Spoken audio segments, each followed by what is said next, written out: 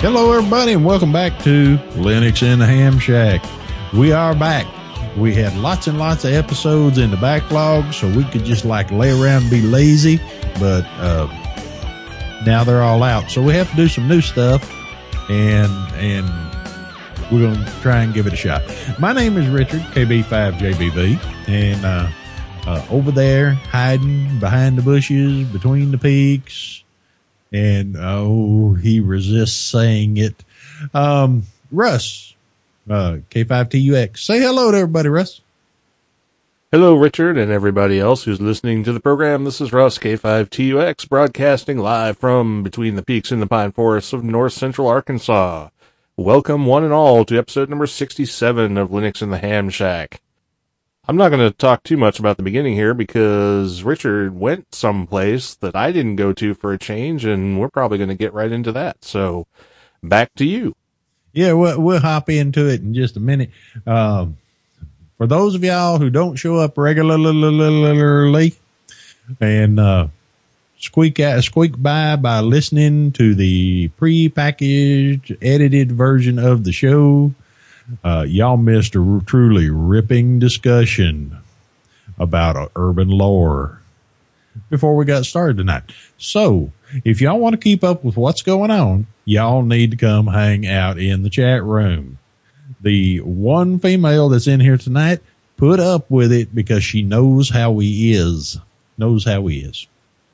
Yes, y'all been hearing me talk about it, screaming about it, giving URLs, everything else. Texoma Hammerama in Ardmore, Oklahoma, exit 33 at the beautiful new Ardmore Convention Center. It was an absolutely lovely place. Considering Ardmore and the size of it compared to Arlington, Texas, which is where they used to have Hamcom, it was a very nice facility. Very nice. The exhibit hall was spacious. The conference rooms weren't cramped. I mean, they weren't huge, but they weren't cramped. And there was way more than ample parking. And believe it or not, and it's odd here in Texas, it may be different in everybody else's part of the world, but believe it or not, the parking spaces were wide enough that you could actually open the doors on your vehicle once you got parked. What do you think about that, Russ? I think you clearly were not in California because I don't know if you've ever been out there, but unless you've got a smart car or a Toyota Prius, you cannot open the doors in your vehicle if you park anywhere in California.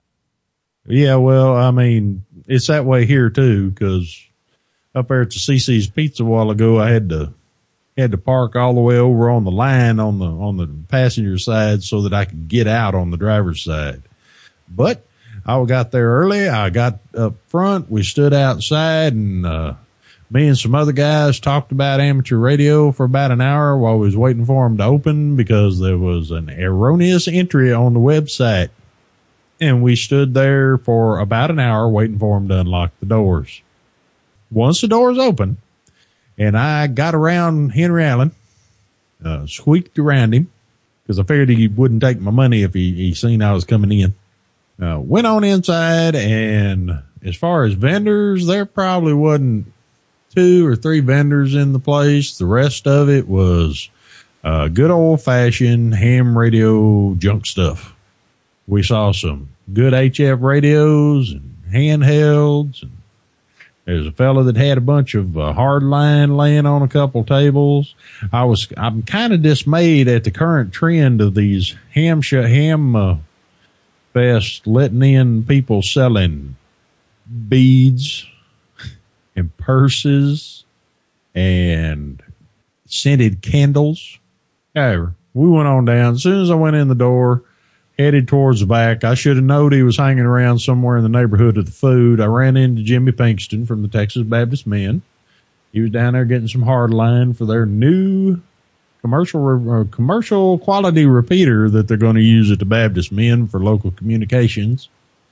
Because a lot of their guys are not radio operators, even though Pinky's going to start working on them again. The restroom facilities were clean and nice. The people running the concession stand were crooks. It was a definite ham radio fest. And while we were there, I ran into a bunch of other guys. For those of y'all who really want to know, everybody I did run into that I actually knew out there, there's a post on the LHS website. There's also a post over on the Resonant Frequency website. Got too many websites now, y'all. Too doggone many. But we ran into the current president of the Ham Association of Mesquite, the current president of the Texas VHF-FM Society. I didn't put a picture of David on there, but Dr. Woolweaver, the current West Gulf Division Director, was there. David Kahn, Assistant Section Manager for North Texas. And while I'm thinking about it, any of you guys that do go to what is now Dayton and maybe Cincinnati later, y'all go check out David's presentation because he plans on making it at Dayton or wherever they are this year on building your local club. David's spent a lot of time. David's come a long way since he got licensed. I run into him shortly after he got his license. I guess probably a couple months after the shuttle disaster. And he's come a long way in amateur radio. So, y'all might want to go hunt him down. If you're down here in Texas in June, you may catch him at Hamcom, possibly down at Summerfest in Austin. But you can definitely catch him up there in Dayton this year because he said he's going to go. Same thing with Andrew Karstarpin, WY5V. He's got a program about ham radio in the park, which is really taking off around here. He said they didn't originate the idea, but they're perfecting the method. So y'all go check him out too. Anyway, we run into the current president of the Ham Association of Mesquite and ex-president of the Ham Association of Mesquite. We sat in on the Oklahoma Section Aries conference. I learned a few things I can put to use there myself. Because this guy up here in Oklahoma, he really has got it on the ball. And coming from a situation where we had to deal with races all the time, it was definitely a breath of fresh air. So, Russ, are you snoring yet? I am not, but what I was wondering is if you actually did some, plugging of the show or even mention it to anybody while you were out there. Oh, I talked to people about it. Plugged the show, shook some hands, told them to check things out. Unfortunately, I didn't get enough advance notice on it to be able to get a table out there. Henry probably would have given me one for free. I didn't have enough advance notice on it, and if we hadn't turned the curve on the financial situation, as it were, probably wouldn't have gone this time. However, yes, I did promote the show. That's one of the reasons all the pictures are plastered all over the place, even though I didn't get but the folks the folks that I knew up there. Unfortunately, them guys are really, really hard to shake them loose out of the Windows tree. However, that does remind me, I did try to talk to the guy at the Flex radio booth because he was out there again and find out if they've made any progress on making that Linux compatible, but I couldn't get near him because he was covered up with people the whole time I was there. Well, I don't think that's on their priority list by any means from what I've seen and what I've heard from, around the way. Well, we'll have to see how that comes along. And, yeah, I'm going to have to figure out how to get myself a shirt so that, they can't avoid it. So, but it'll have to be like one of the white ones, because if I go up there wearing a shirt that says "Kiss My Badger," I doubt people are going to pay much attention to me. You get a shirt that says "Flex Radio can kiss my badger." Well, there you go. No, I need to find out what's going on with that, because he was pretty adamant they were working that direction when I talked to him down in Belton. Of course, if things continue to be semi-stable, we may get down to Belton where I have a little more of an opportunity to get up and talk to him. Okay, so anything else? Let's see. It was a beautiful sunny day. It was so cold that I had to turn the heater in the truck. It was 2 hours there. It was 2 hours back. And I didn't even get to stop at the casino. Oh, yes. They had a room set aside in the convention center for the ladies. Now, I seen a couple guys dressed like police going in there. And one guy that looked like a fireman. No, quite honestly, they had a room set aside for the ladies to hang out and play bingo and talk and all this other stuff. And it was kind of geared so everybody could come have a good time. Of course, Henry and his wife, and I can't remember her name right offhand, they've been pushing this thing for quite a few years. You know, he's an ex-president of the Ham Association also. Yeah, we got them all over the place. Maybe one in your neighborhood. They really working to get this thing going where people will attend. I think it's a good location myself. It's actually, when you check it out, it's actually halfway between Dallas and Oklahoma City, which means that everybody can come. Well, maybe we'll try and come next time. Even people in Missouri. Yeah. Well, you know what? Huh? People in Texas can get to Dayton too, but they don't seem to show up. Well, that's because I'm po. I thought, well, you're not po no mo. You said you turned the corner. No, we turned the corner. That just less poor. Less poor. I think I'll name a guitar that. But anyway, yeah, you folks up in Oklahoma, North Texas, southern Kansas, Nebraska, Arkansas, southwestern Missouri. Yeah, that too. Y'all all go on down next year and say hello. Now, I mean, it's not one of the biggest ham fests I've ever been to, but it was pretty enjoyable. Plus, they just opened a brand new hotel next door to the convention center. In fact, they had their opening day the day before the Saturday I went down there. So how many people do you think came through the doors? Oh, Lord. I don't know. It was probably in the low thousands. Like just over 1,000, 1,200? Yeah, probably 12, 15,000 people come through the door. 15,000? 100. 1,500 people come through the door. And was it just the one day or was it 2 days? No, it was Friday and Saturday. They were there in the evening on Friday, and then they were there in the morning on Saturday, which was mostly the seminars and stuff like that. They had the flea market open, but that was the day they had most of the, they had several ARRL forums and some Aries stuff going on. One of the guys from Newington was there doing an hour on Aries and that kind of stuff. I, on the other hand, was tired and wanted to come back home. I got up at 2:30 to be there when they opened the doors. Yeah, then you found out you only had to get up at 3:30. Well, that's okay. I met some nice radio operators. Well, that's a good deal. So how many vendors were there? Actual vendors? Well, vendors Well, it's like I said, actual vendors, there were like 2 or 3. As far as tables, there were probably, 60, 70 tables there. And that's, when I say table, I mean spot, booth. Right. Not one table for every person, but like if 3 tables is what I mean. Yeah. Yeah, we know what you're trying to say. So there were, what I'm saying? Yeah, I know what you're saying. So, I mean, there was plenty to look at. Oh yeah. There was plenty of equipment out there.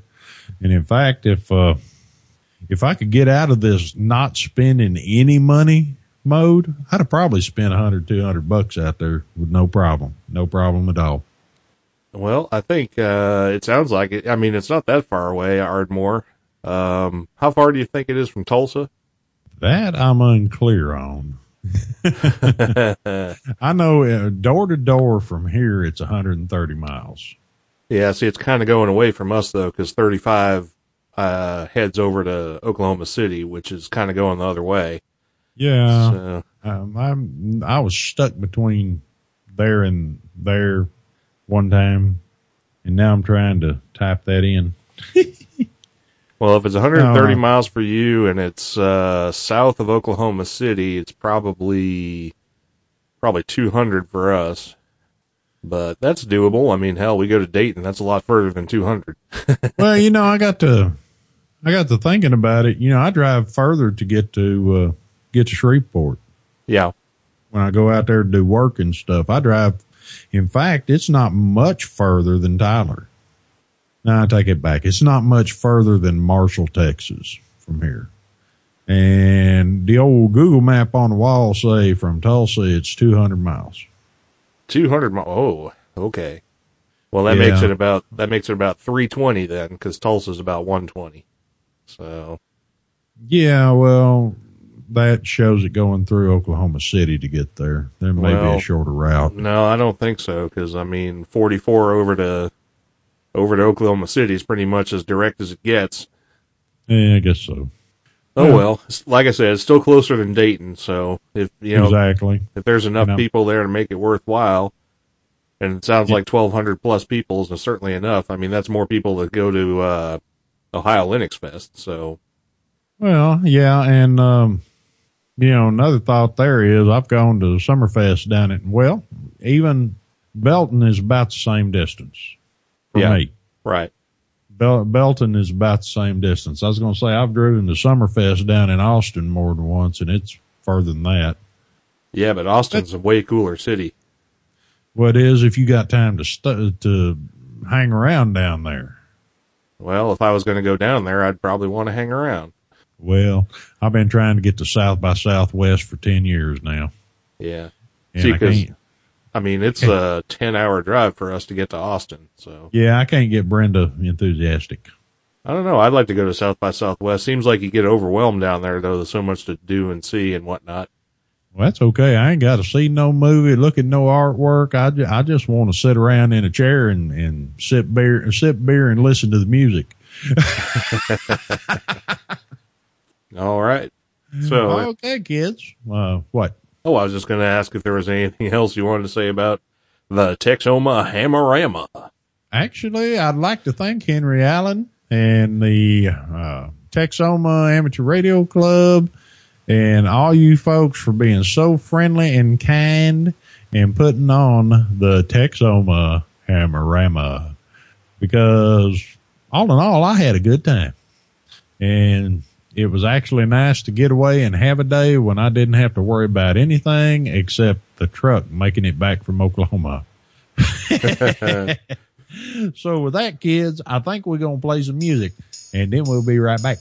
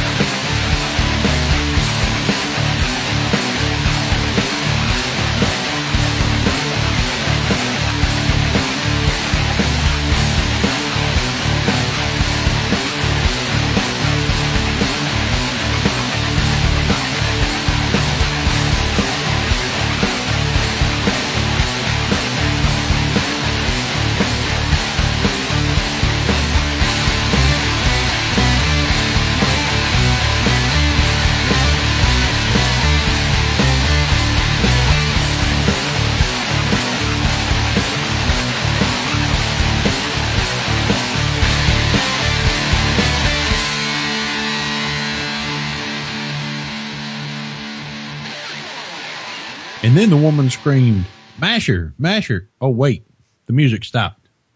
Okay, we're back. The police were not involved. Anyway, so, Russ, I see in the old Etherpad on the wall, Ham QTH. Now, I don't rightly remember Ham QTH, but you got it in here. And, so what's up with that?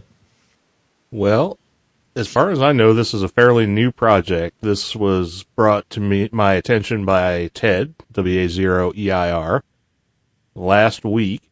And he said, well, you should go check out hamqth.com because it's a free call sign lookup site.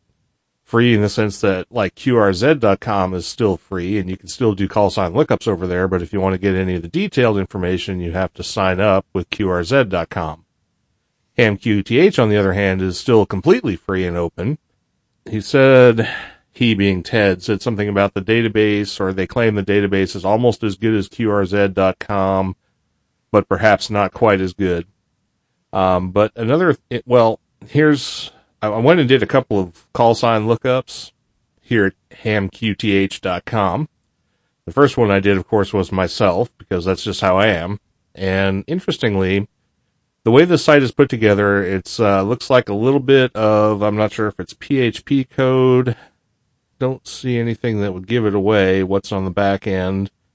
But there's a bit of JavaScript. Looks like they use some jQuery, maybe some PHP code, or maybe it's just all written in JavaScript. But anyway, when you do a call sign lookup, you just get a very simple page, and it shows, you know, the same sort of stuff that QRZ.com's number of lookups, name, QTH, blah, blah, blah. You can look at websites, grid locators, CQ and ITU zones, you know, all that good stuff. It'll show you a map based on Google Maps as to where the call sign originates from. There's a couple of things that I've noticed. The first call sign I looked up was my own, K5TUX, and it comes up with most of the correct information, except my grid square is wrong. If you click on the grid square, it'll actually identify the grid square via Google Maps. Uh-huh. Or, I'm sorry, via APRS. It goes to the aprs.fi site and actually outlines the grid square. And if you look at the grid square for mine, it shows EM36QH, and it shows the grid square there outlined in red. And there's two interesting things to note about this. One is that that's not where I live, and two, the grid square is wrong. I actually live in the next grid square down, EM36QG. Yeah. So I'm not sure if that's just a function of the calls or the address lookup, like the GeoQuery, showing the wrong information or showing that I'm located in the wrong information and therefore it's showing the wrong grid square, or if that's a function of HamQTH that's screwing it up, but either way it's wrong. Then I looked up Ted's call sign. So I typed in WA0EIR, and I noticed something interesting about that too, and that's that the website address for him is completely messed up. And I don't know if that's you, Ted, or if that's just them. Of the two queries that I did, both of them had erroneous information. So let me look up Richard here. So you're not down the street from the park?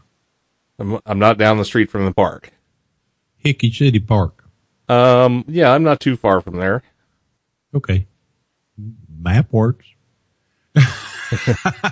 Well, I'm just saying that it put me in the wrong grid square. That's all I'm saying.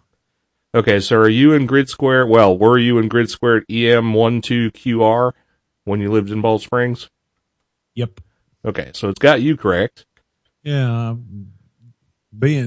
Just because that's how I am, I looked me up first. Yeah, yep, same with me. Couldn't think of a better call sign to look up than my own. Let me see if one of our listeners, ON4AA, is in there. He's in Norway. Let's see how good this is here. ON4AA. Yep, sure enough, there he is. I don't know if any of his information is correct, but at least he's in the database, so that's good. Got a wild call sign we can look up, test this database out, see how extensive it is. Serge Strubant. Blah, Yep. blah. Colonel somebody circle. Anyway. Well, no. Why don't you see if it show? No, we can't do that. Well, anyway, let's not linger too long on this. But anyway, what's sort of interesting about this, other than the fact that it's a free call sign lookup database, is that there is also a developer area where if you want to use a call sign lookup in your own applications, you can register with hamqth.com and get a session key.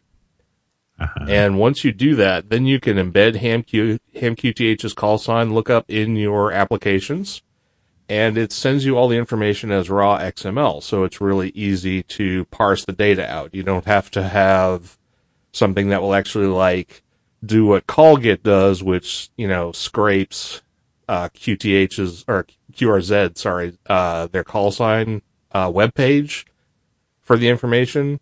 This actually spits out the form in XML data so that it's really easy for developers to get the information out and use that information in whatever application they're writing. And what's cool about that is even the developer access to hamqth.com is free. You just have to sign up and tell them who you are. That to me is pretty cool. So I want to thank. It looks like you have to do that to change your data in the call sign lookup too.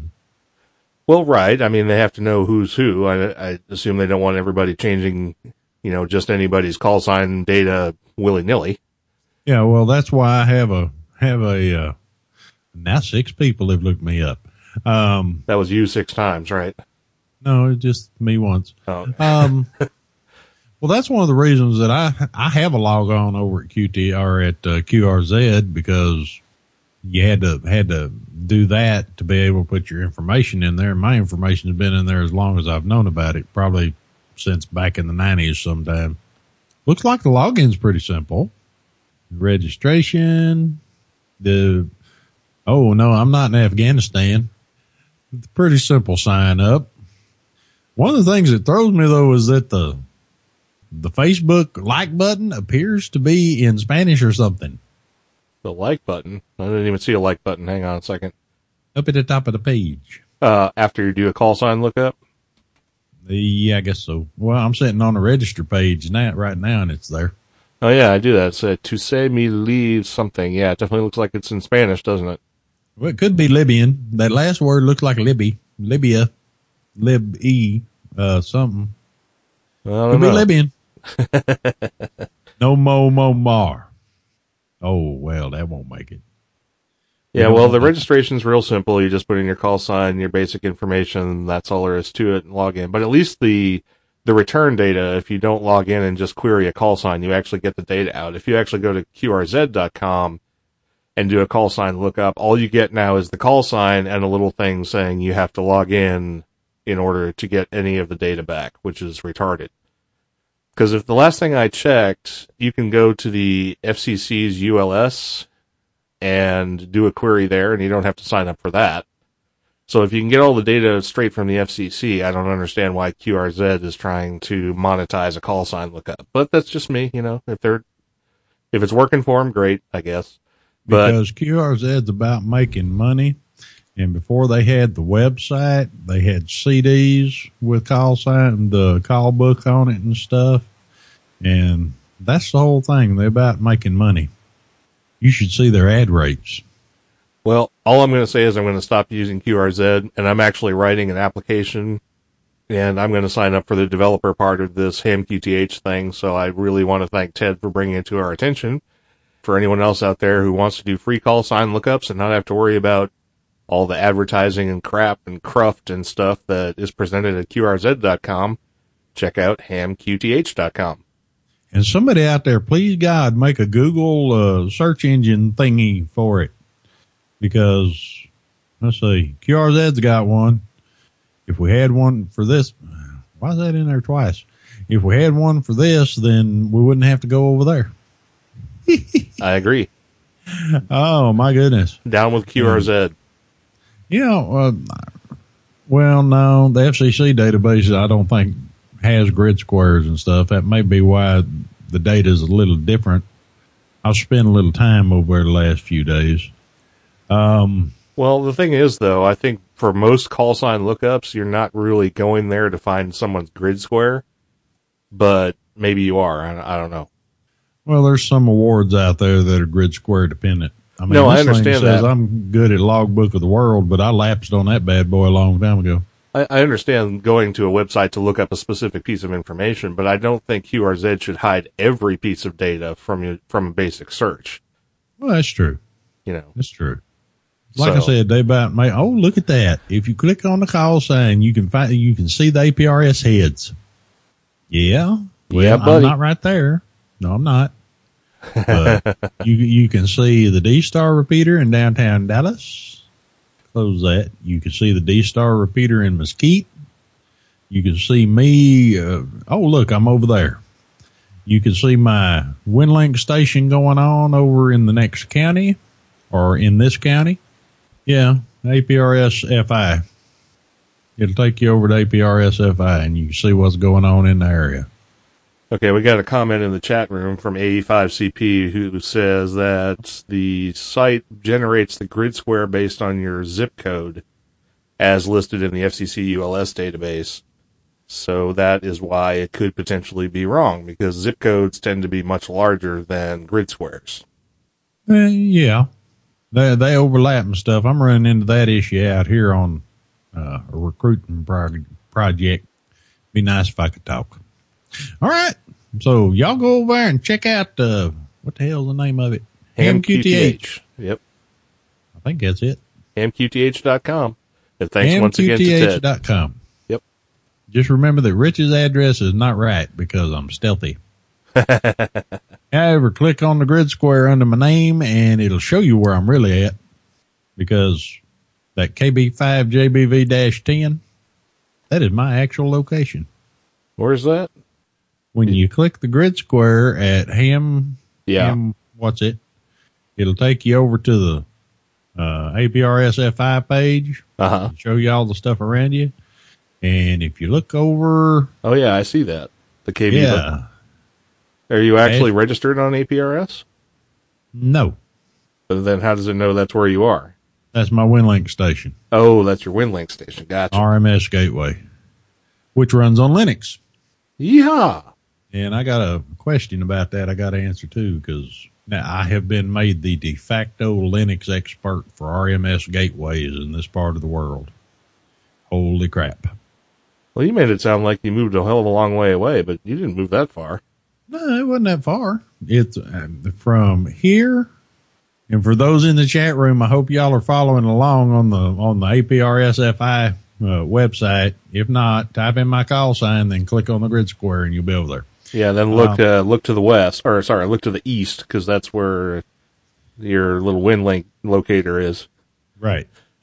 From there to the one that comes up NT5RN, which is the D-Star repeater high atop the tower at West Mesquite High School in Mesquite, Texas.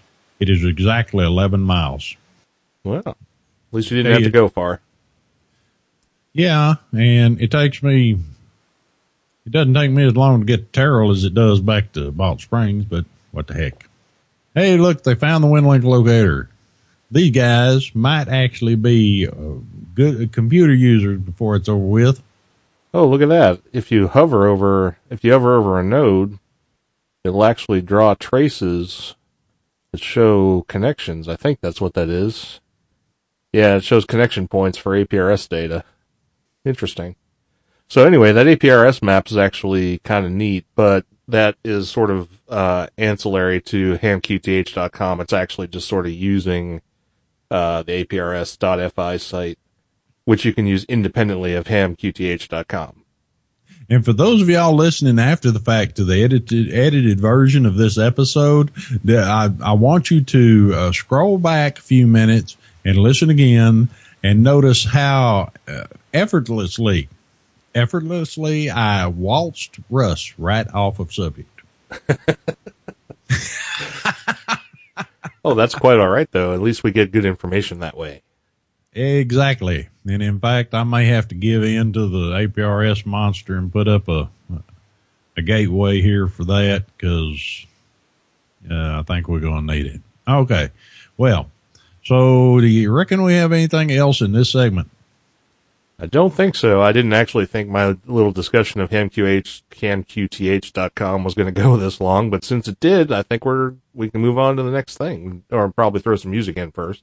Well, Russ, we're always interested in what you're interested in. It's your show. No, it is not.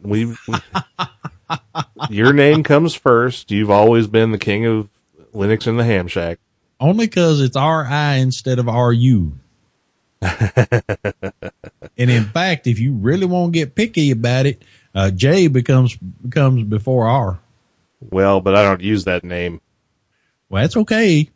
We all know your secret name. Yes, that's right. All right, well, take us into a break so we can come back and talk about some stuff that you want to talk about. We've been talking about secret name of one of the dogs around here for weeks. It's got my daughter-in-law completely bumfuzzled. Y'all ponder that a bit and listen to some music, and we'll be right back.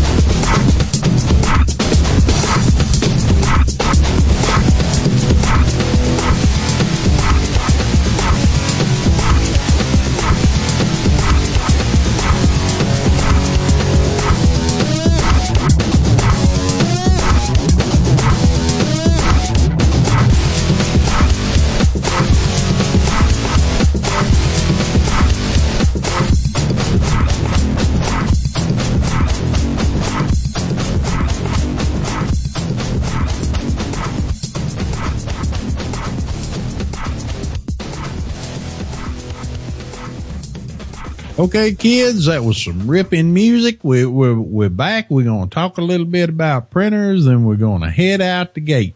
It's been a good evening here in Heartland, Texas, because I've been able to keep all the farm animals out of the shed while I'm busy trying to talk. I was looking over my shoulder to make sure they wasn't in here. Y'all see me looking over my shoulder? There you have it. Okay, so we're keeping them out of here so we can pay attention to what's going on and everything else. Life is good. So I thought we might talk for a few minutes, and Russ will run in and save me when I start sputtering and popping. A few weeks ago, wife finally had enough. She finally had enough.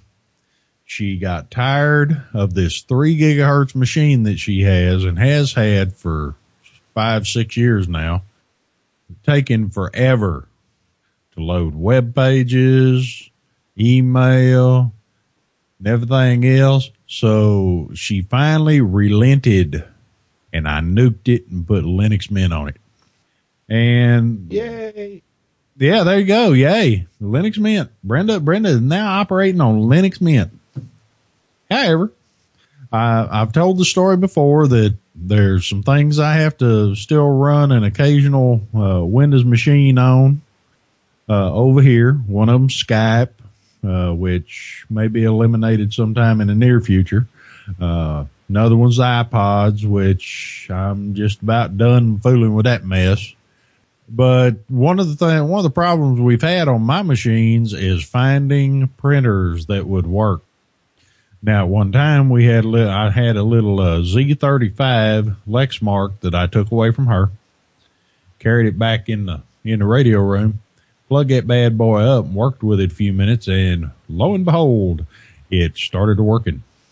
It's not impossible to get a printer to work, and in fact, some of the better higher-end printers will. But those of you on limited budgets like myself, who sometimes have to buy inexpensive printers, you've probably dealt with it also. But in her case, she was running one of these all-in-one printers, copier, scanner, fax machine, printer, all that stuff. And it run just fine with the Lexmark driver on her machine until we nuked it and put Linux Mint on it. Then I went back to try and get it going again. My personal laptop is a dual boot system. It still has the Windows Vista on it that I keep on there so I can run the program or the software to program some of my radios, but the other side is Ubuntu, which is what I use regularly. And then we have another laptop which was given to her, which has Windows 7 on it.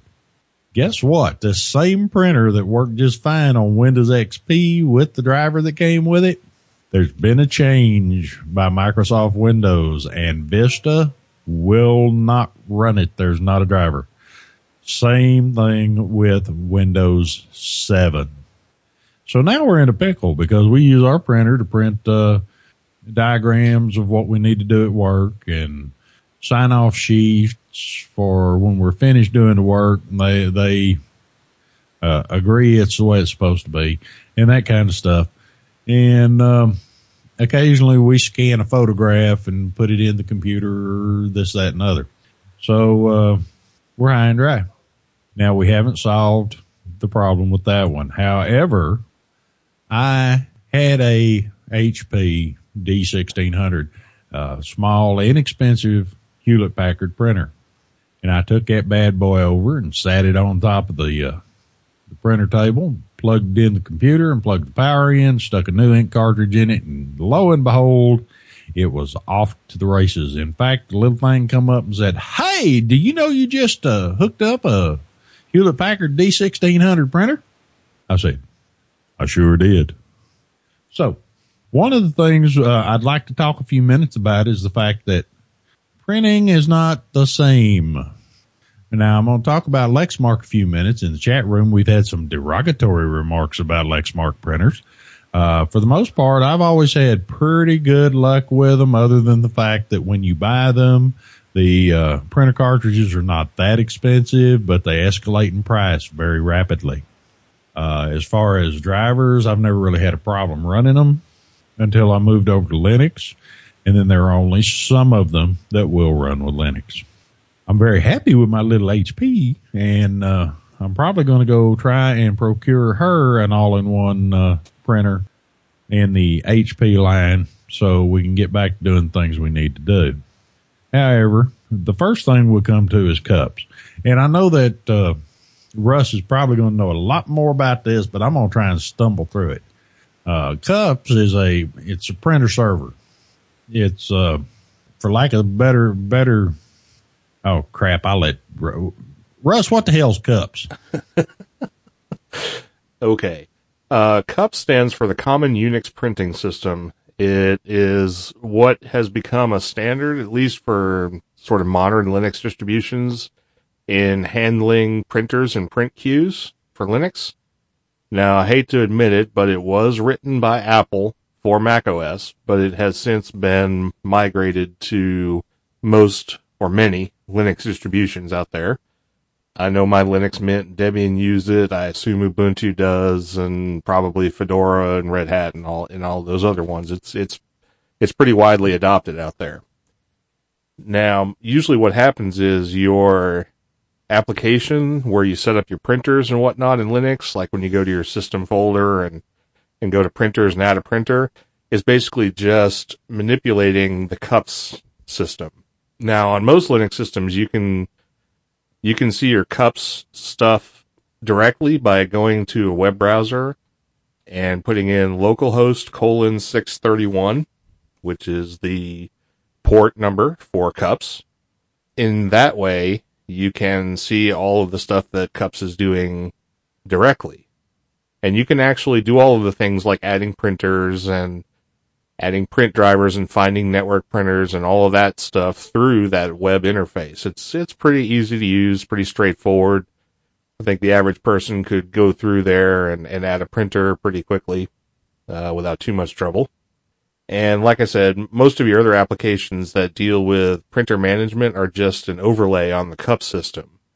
I just thought I would stick that little bit in there in your discussion about printers, because as long as you have as long as you have like the Fumatic drivers and the Gutenprint drivers, which are, I think, pretty standard installs in most Linux distributions these days, as long as you have those packages installed on your system, then you will have drivers available for, I would say, most printers that you might use. I'm sure there are some esoteric ones out there that won't be in those driver libraries and whatnot. A lot of computers also use what's called the Printer Control Language, or PCL, version 5 and version 6. And even if your printer doesn't have a specific driver under Linux, you can sometimes select the generic PCL 6 driver or a generic PostScript driver, and it will run your printer just fine because it understands those different printer control languages. So that may be an option for some people who have a less well-known printer that is actually controllable by a standard control language like PCL or PostScript. And those drivers are definitely included by default in most Linux systems. What else about Cups? Just remember anyway, go to your local system, port 631. That's where the Cups interface is. You can even start and stop your print server and all that stuff. There's a lot to Cups. It's very configurable. It's very dynamic. It does a lot of things, but it also manages to keep the basic information and what you just need to do to set up a simple printer, easy to access and easy to use. And in most cases, your printers will just simply work when you plug them in. And if they don't, it's not too bad, usually. If you have a real problem with finding a printer or printer driver, there is the Linux Foundation's Open Printing Project. And are you familiar with that, Richard? Yes, that's one of the few places I didn't go. I figured if something like that was available for that all-in-one, it would have found its way onto the Lexmark website, because in the past, they've been Linux friendly. Yeah, Lexmark has been one of the printer companies that tends to be somewhat Linux friendly, at least as far as providing drivers or providing printers that are PCL or PostScript compatible, if nothing else. I don't know how they are these days because I haven't used a Lexmark in a while, but apparently not as good as they used to be. Yeah, I mean, we had, at one time, we had 2 different Lexmarks in the house. When I switched over to Linux from Windows, the printer I was using at the time, I could no longer use it because there wasn't a driver for it. However, I had no problem printing across the network on her machine. And when she ended up getting a new printer, I took the old one and took it back there and plugged it in the radio room, and it worked just like it was supposed to. So, yeah, in the past they have been. I don't know if this is a new deal or it's just the fact they have so many models now they can't keep up with all of them, or what's going on. But I did finally find the driver page on the server port, and I'm looking down through here, and I mean, all the big names are here. Maybe not all of the printers that are available from these people, but Epson's here, HP's here, and that's about as far as I am right now as HP, but they got a boatload of drivers for HP. Canon's in there and everything else. In fact, what it says is there's 1,234 printer drivers at this time in Cups.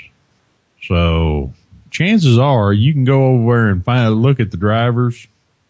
If you're like me, I try to stay away from any places I can't get something cheaper. So, I'm more likely to go to Walmart and look at printers up there. So you go up there, you write down your model numbers, you come home, you look up the drivers, you find one that's right, and you go back and you buy the printer. The upside of this particular printer over here is the fact that being an HP, I know that the ink cartridges are probably going to stay about the same price for a while, and they're affordable. That all-in-one went from, I think it was $18 or $19 for a black cartridge up to $35 for a black cartridge in the time that we operated it. So enough about that. One of the other things I want to discuss is Russ is talking about front ends. In the case of this HP, there's a front end that's called HP LIP, HPLIP. Even though I really don't see a whole lot of reason for it to be there, because it doesn't do much more than give you just better access to the printer server cups, but it does look and feel kind of like what you would get if you installed a printer over on Linux. When you go ahead and initiate it, it gives you a place to change the options on the printer and look at the print queue and all this other stuff, which for those of y'all coming over from Windows, and that's one of the reasons I talk that way, because I came over from Windows instead of the days of gluing your code together Linux thing. But anyway, it's there, and it's and in fact, that's one of the things that made me take a chance on a HP printer in the first place. And they're not really that expensive. And looking at the ink cartridges across the board, we were looking at an all-in-one for Brenda's machine. And even though it's not the same cartridge as the one that's in this one over here, that all-in-one, the ink cartridges for it are the same price. They're in the $12 to $15 range. One of the things I guess we're probably learning here tonight, I'm learning for sure, is the fact that you probably need to try and stick with a name brand printer, because those are probably the most likely to have a printer driver. And as I go down through here, I see over and over that most of these drivers are not but a year or two old. But there are even drivers for the Lexmark printers. In fact, I bet if I scroll down here, I would see that printer that I was talking about that I had that worked just fine. It just so happens that nope, it's off the list. It just so happens that this all-in-one over here, it ain't happening. But Russ, am I wrong in assuming that the printer portion would be run by cups and the scanner portion would be run by another program? Yes, you are correct. Usually the scanners are what are called Twain compliant, TWAIN, and there's a library in Linux called SANE, SANE, which deals with scanner devices. So you would most likely be using cups for the printing part, and you would be using libsane or sane for the scanner bit. Now, I haven't had a lot of success, especially with all-in-one devices, for getting the scanners to work under Linux, but I understand that it can be done. Luckily, in my case, the all-in-ones, if I want to do copying, that's sort of handled entirely within the printer, so there's no big deal there. But if I want to do scanning, luckily the printers that I use will actually have engines built into them, so you can scan directly to a computer, like via FTP, or via Windows Network Share, i.e. you can use Samba under Linux for it, or you can scan it and it will send it via FTP because they're network-enabled printers. So I haven't had a problem doing scanning and stuff like that with my all-in-ones because I've used the built-in printer functionality, but actually trying to get an all-in-one to scan using a Twain driver, haven't done a lot of work with that. I've sort of just avoided the entire issue by not dealing with it. So that may be something we need to talk about in a future episode, getting, scanning working in a good way under Linux. Well, that's the deal. If I have to get the scanner back online because that's how we send some of our stuff into home office. But see, there you go, folks. No, I'll get back to that in a minute. I got a question for Russ. So what you're telling me, Russ, is that the wireless network enabled printer like that would probably work without too many problems on a Linux system?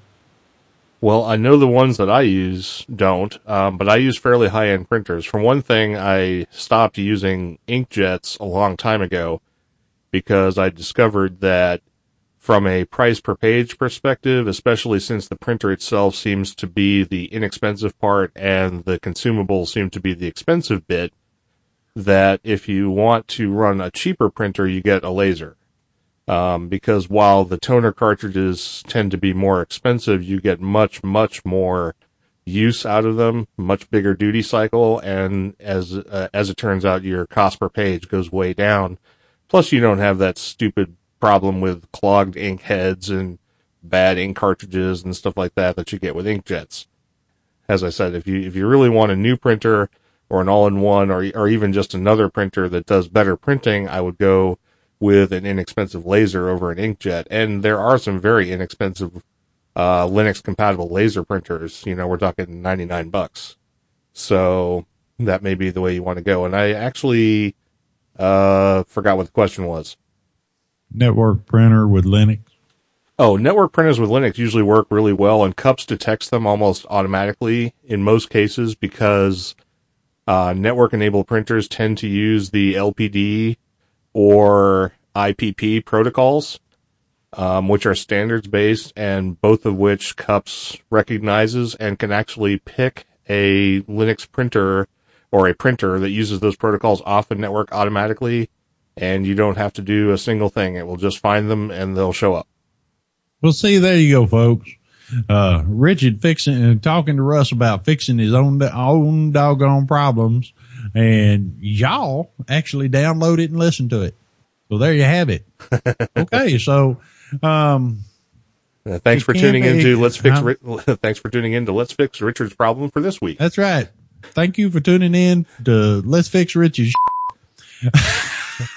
You wanted to make me edit something, didn't you? Well, yeah. Yeah. Well, there you go, folks. Like I said, take your time, do a little research. Why don't you go beat that dog of yours? Wait. That's the boy dog. He's been having issues. He narrowly avoided getting cut, and I'm not going to bring it back up again because it makes me cringe just thinking about it. Anyway, there you go, folks. Oh, by the way, I'm not advocating beating of any dogs. I was just kidding. Oh, no, I beat his ass if he gets out of line. Well, I don't want anybody to think that I'm advocating you just going around beating your dogs, because we have 3 dogs and we love each and every one of them. Actually, if he gets out of line, I'll go find one of them small, hairy, disease-carrying things and beat on one of them. What, a badger? No. Oh. Ones we were talking about earlier. Oh, the Rugrats. Yeah, them. Oh, okay. Anyway, I think what we so it's not impossible to get printing going. Some of you folks may be a little nervous about it, and I know it's not that big an issue for some people.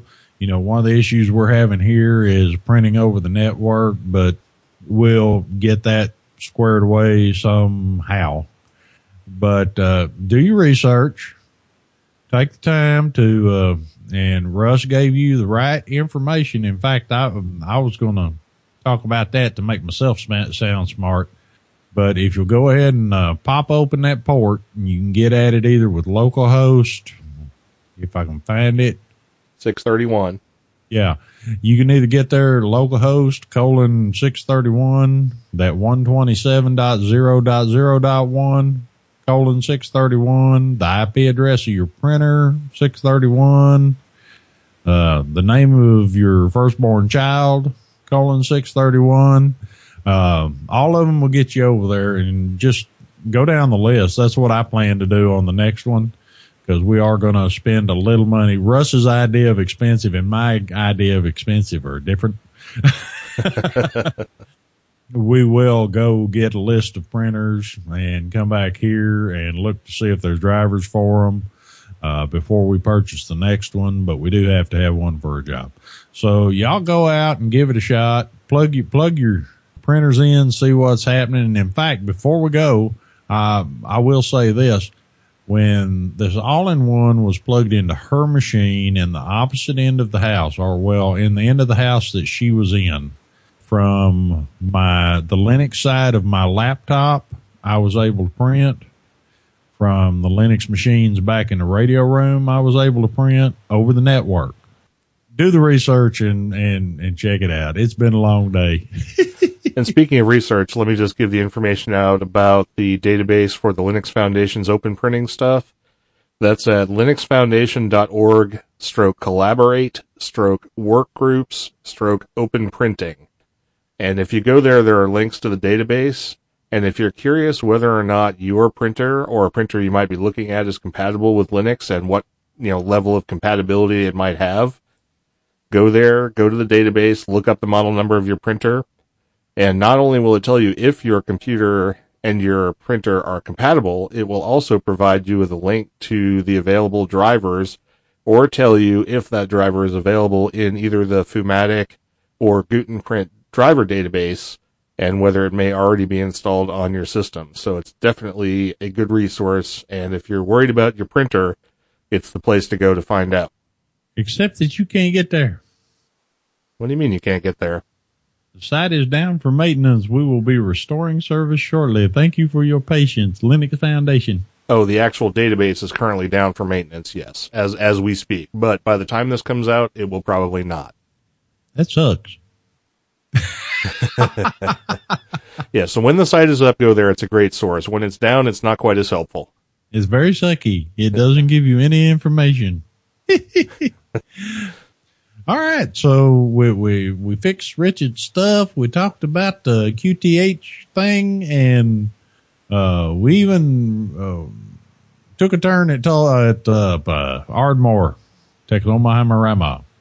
Anyway, if you want to get a hold of me, you can contact me at kb5jbv@gmail.com, kb5jbv@gmail.com. Or go over to social networks. Give me a little shove, and I'm liable to show up. You can check me out on Twitter. I don't pay much attention over there, but I do post stuff every once in a while. Or you can go on over to Facebook. My Identica is currently broke because Ping FM's acting stupid, and I think that's just about all the places you can get a hold of me that I'm willing to give out on the podcast. Now, for those of you that are special people, send me an email, and if you really, no, I ain't going to do that. So with that, we're going to toss it over to Russ up there between the Red Wing Peaks, and take it away, Russ. Yes, this is Russ, K5TUX. As I said at the beginning of the show, if you want to contact me, I'm on all the major social networks out there as J.R. Woodman and K5TUX@73s.org. My email address is k5tux@lhspodcast.info. You can also send email to Richard and I at the same time at info@lhspodcast.info. So those of you who have looked at the website recently have probably noticed that the telephone number has changed. The new number is 1909 LHS show. And for people who are alphabetically impaired, that's 1909-547-7469. So that will actually get you in. There's no extension numbers or anything like that. If you happen to still have the old number, that number still works. This one's just direct to the LHS call-in line. So please give us a call, leave us some voice feedback. We would love to hear it, and we'll even put you on the air. So I think that's about it. You can leave us comments over at the website. You can send us email. You can check us out over at Facebook. Like us over there. All of our show updates show up there and everything. We've also got the streaming audio, and everything you ever wanted to know about the show is on the website, lhspodcast.info. I think that's about all I have to say on this episode, number 67 of Linux in the Ham Shack, from up here between the peaks in the pine forest of north central Arkansas. And I'm going to send it back down to just southeast of Balch Springs in Heartland, Texas, where Richard is going to say, If y'all want to call and leave a message, that's 1 wow and a bunch of numbers. 1 wow and a bunch of numbers. WOW0W, not O, 0W and a bunch of numbers. Y'all don't forget. And most importantly, everybody enjoy the Halloween holiday. Wait a minute. I'm time delayed. I hope everybody enjoyed and had a safe Halloween, and we'll talk to y'all next time.